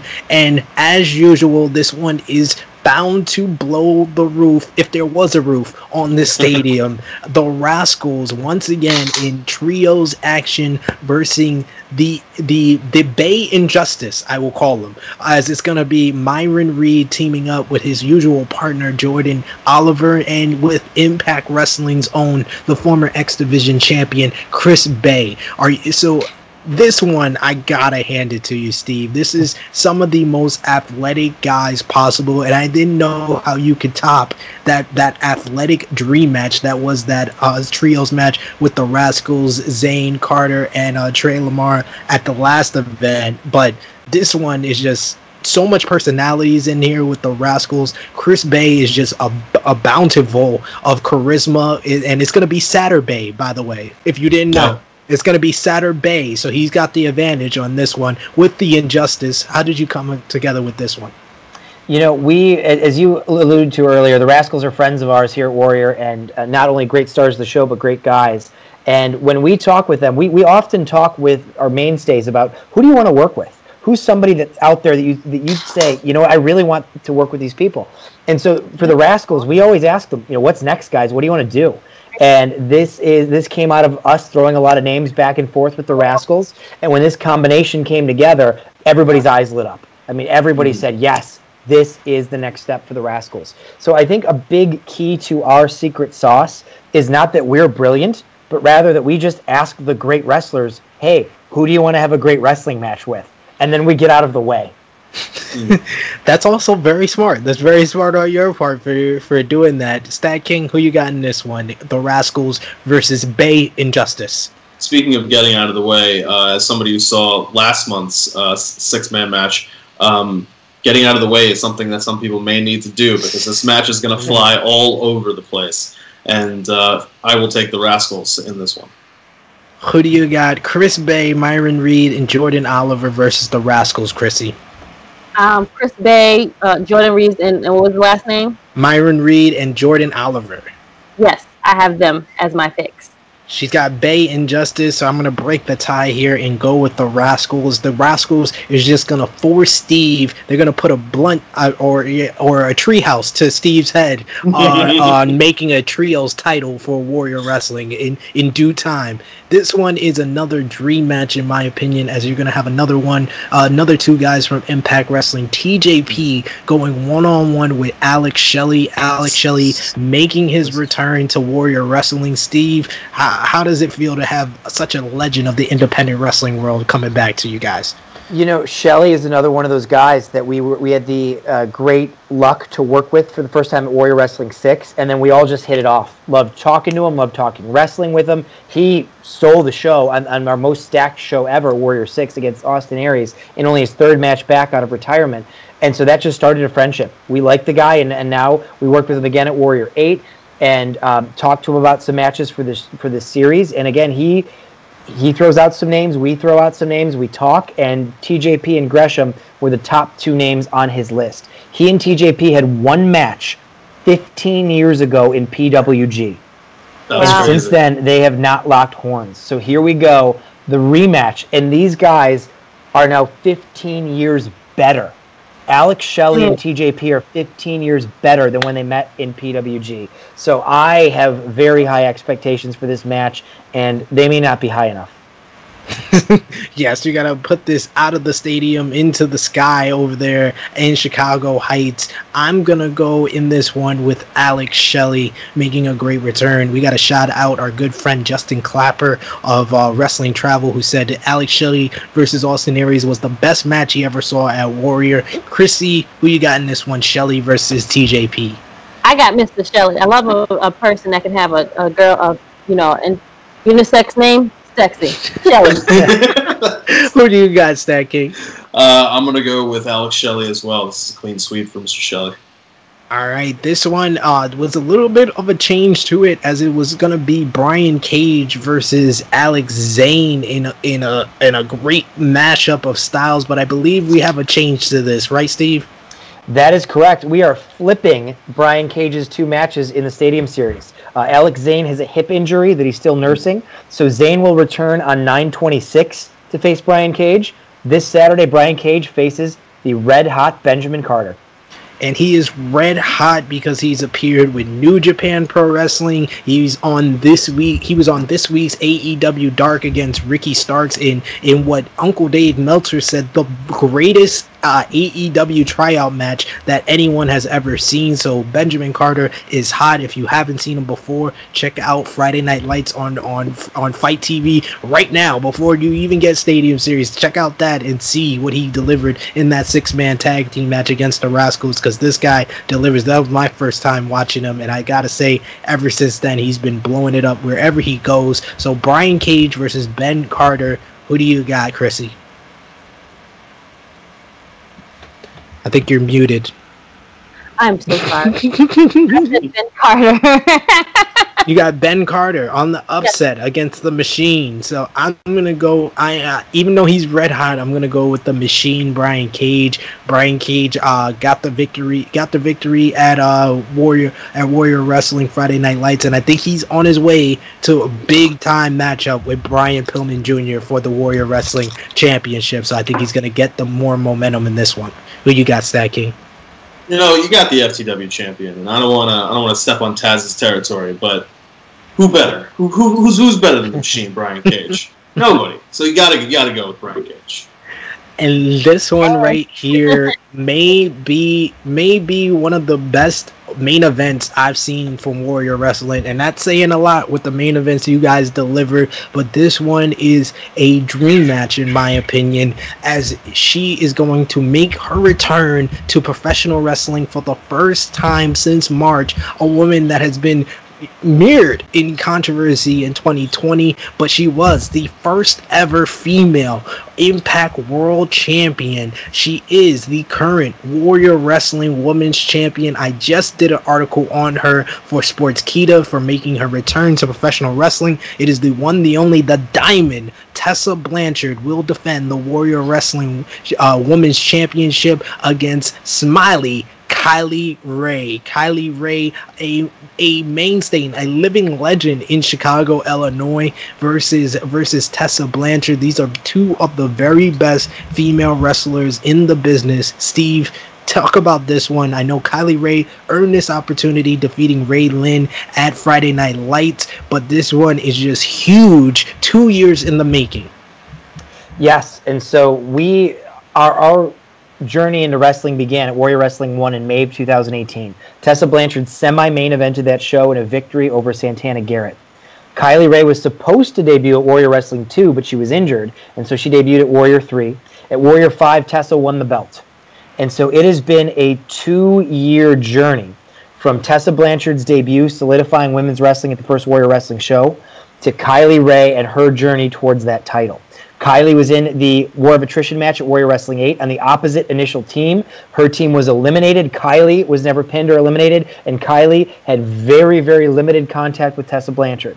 And so now Kylie then had to win another match and earn her way back to get to Tessa. These two are, if I were to rank 100% honest, taking off my promoter hat and putting on my wrestling fan hat for a moment, if I were to rank the 10 best, most complete, well-rounded professional wrestlers in the world, regardless of gender, promotion, size, class, etc., Tessa Blanchard and Kylie Rae are in my top 10. As far as athleticism, quality of matches, ability in the ring, character, who they are as a person, their presence in the ring, they are stars. There is something, and everybody saw it when Kylie Rae debuted at All Out in her brief Double or Nothing, with her brief stay with AEW. She simply was a level above everybody else. Tessa Blanchard, and you mentioned Uncle Dave Meltzer a few times. Dave has said this, and I agree with it fully. The closest thing to Tessa Blanchard is Tomohiro Ishii or Kota Ibushi. I mean, she just is. When she hits, she hits. When she bumps, she bumps. There is nothing of Tessa Blanchard that looks like a performance. She just is. She's in a fight. And so you have, I believe, two of the top 10 in the world to do this, clashing most likely for the last time in the main event that we've been building to for 2 years in Warrior Wrestling. As a promoter, as a booker, as a fan, and if I may be so bold, as a friend, I am really excited for this main event. I'm very much excited. This is like the main draw, and this is a great position for women's wrestling, being in the main event. We will start with the Lady of True Hill Heat, who you got, Kylie Rae or Tessa Blanchard? I am going to go with Miss Kylie Rae. The smiley face herself. See?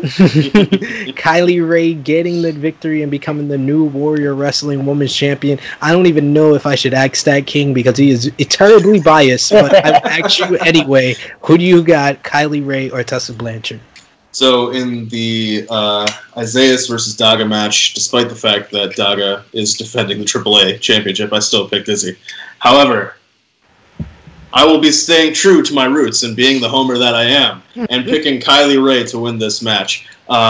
She is an incredible performer. I've had the luxury of being able to see her live a few times, and she's number one contender in Impact, and she's just everywhere she goes, she shows out and she puts on a performance that you always remember. So I'm taking Kylie Rae.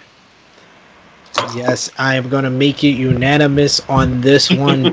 I agree with everything Steve said about Tessa Blanchard. Tessa Blanchard just is more intense and hits harder than most male wrestlers, let alone female wrestlers. And there's a reason why she became the first ever woman to win the Impact World Championship, because she could compete with every single male in that company. And that's the reason why they got behind her and made her the champion. But I'm going to go with Kylie Rae. Kylie Rae has been building to this moment. I think that she is a mainstay for the Chicago area, and putting that stamp on it and winning the Warrior Wrestling Women's Championship is just going to be a big notch in her hat, and I think she gets it this Saturday at Stadium Series Night 1. Before we close things out with our outro, Steve, tell us a little bit about Night 2 and Night 3 for Warrior Wrestling Stadium Series.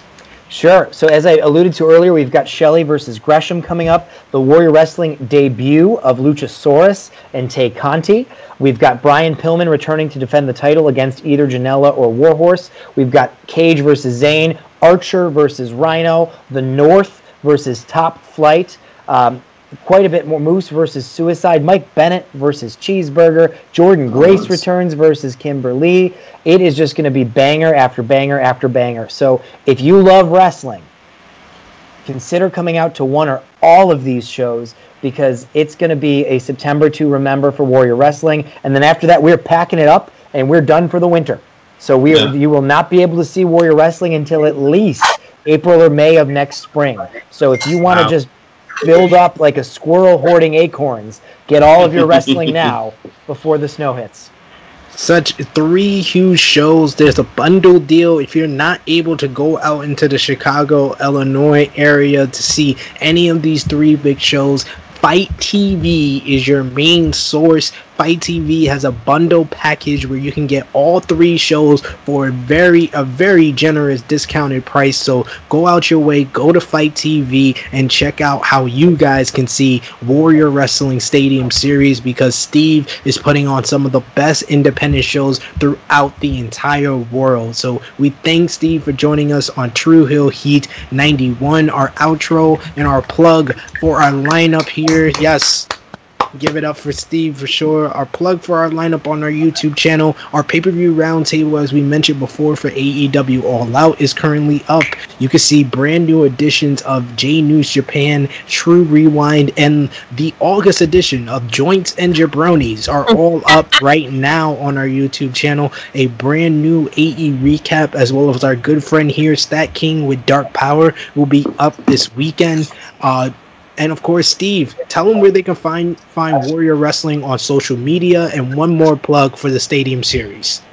You've got it. So our website is warriorwrestling.net.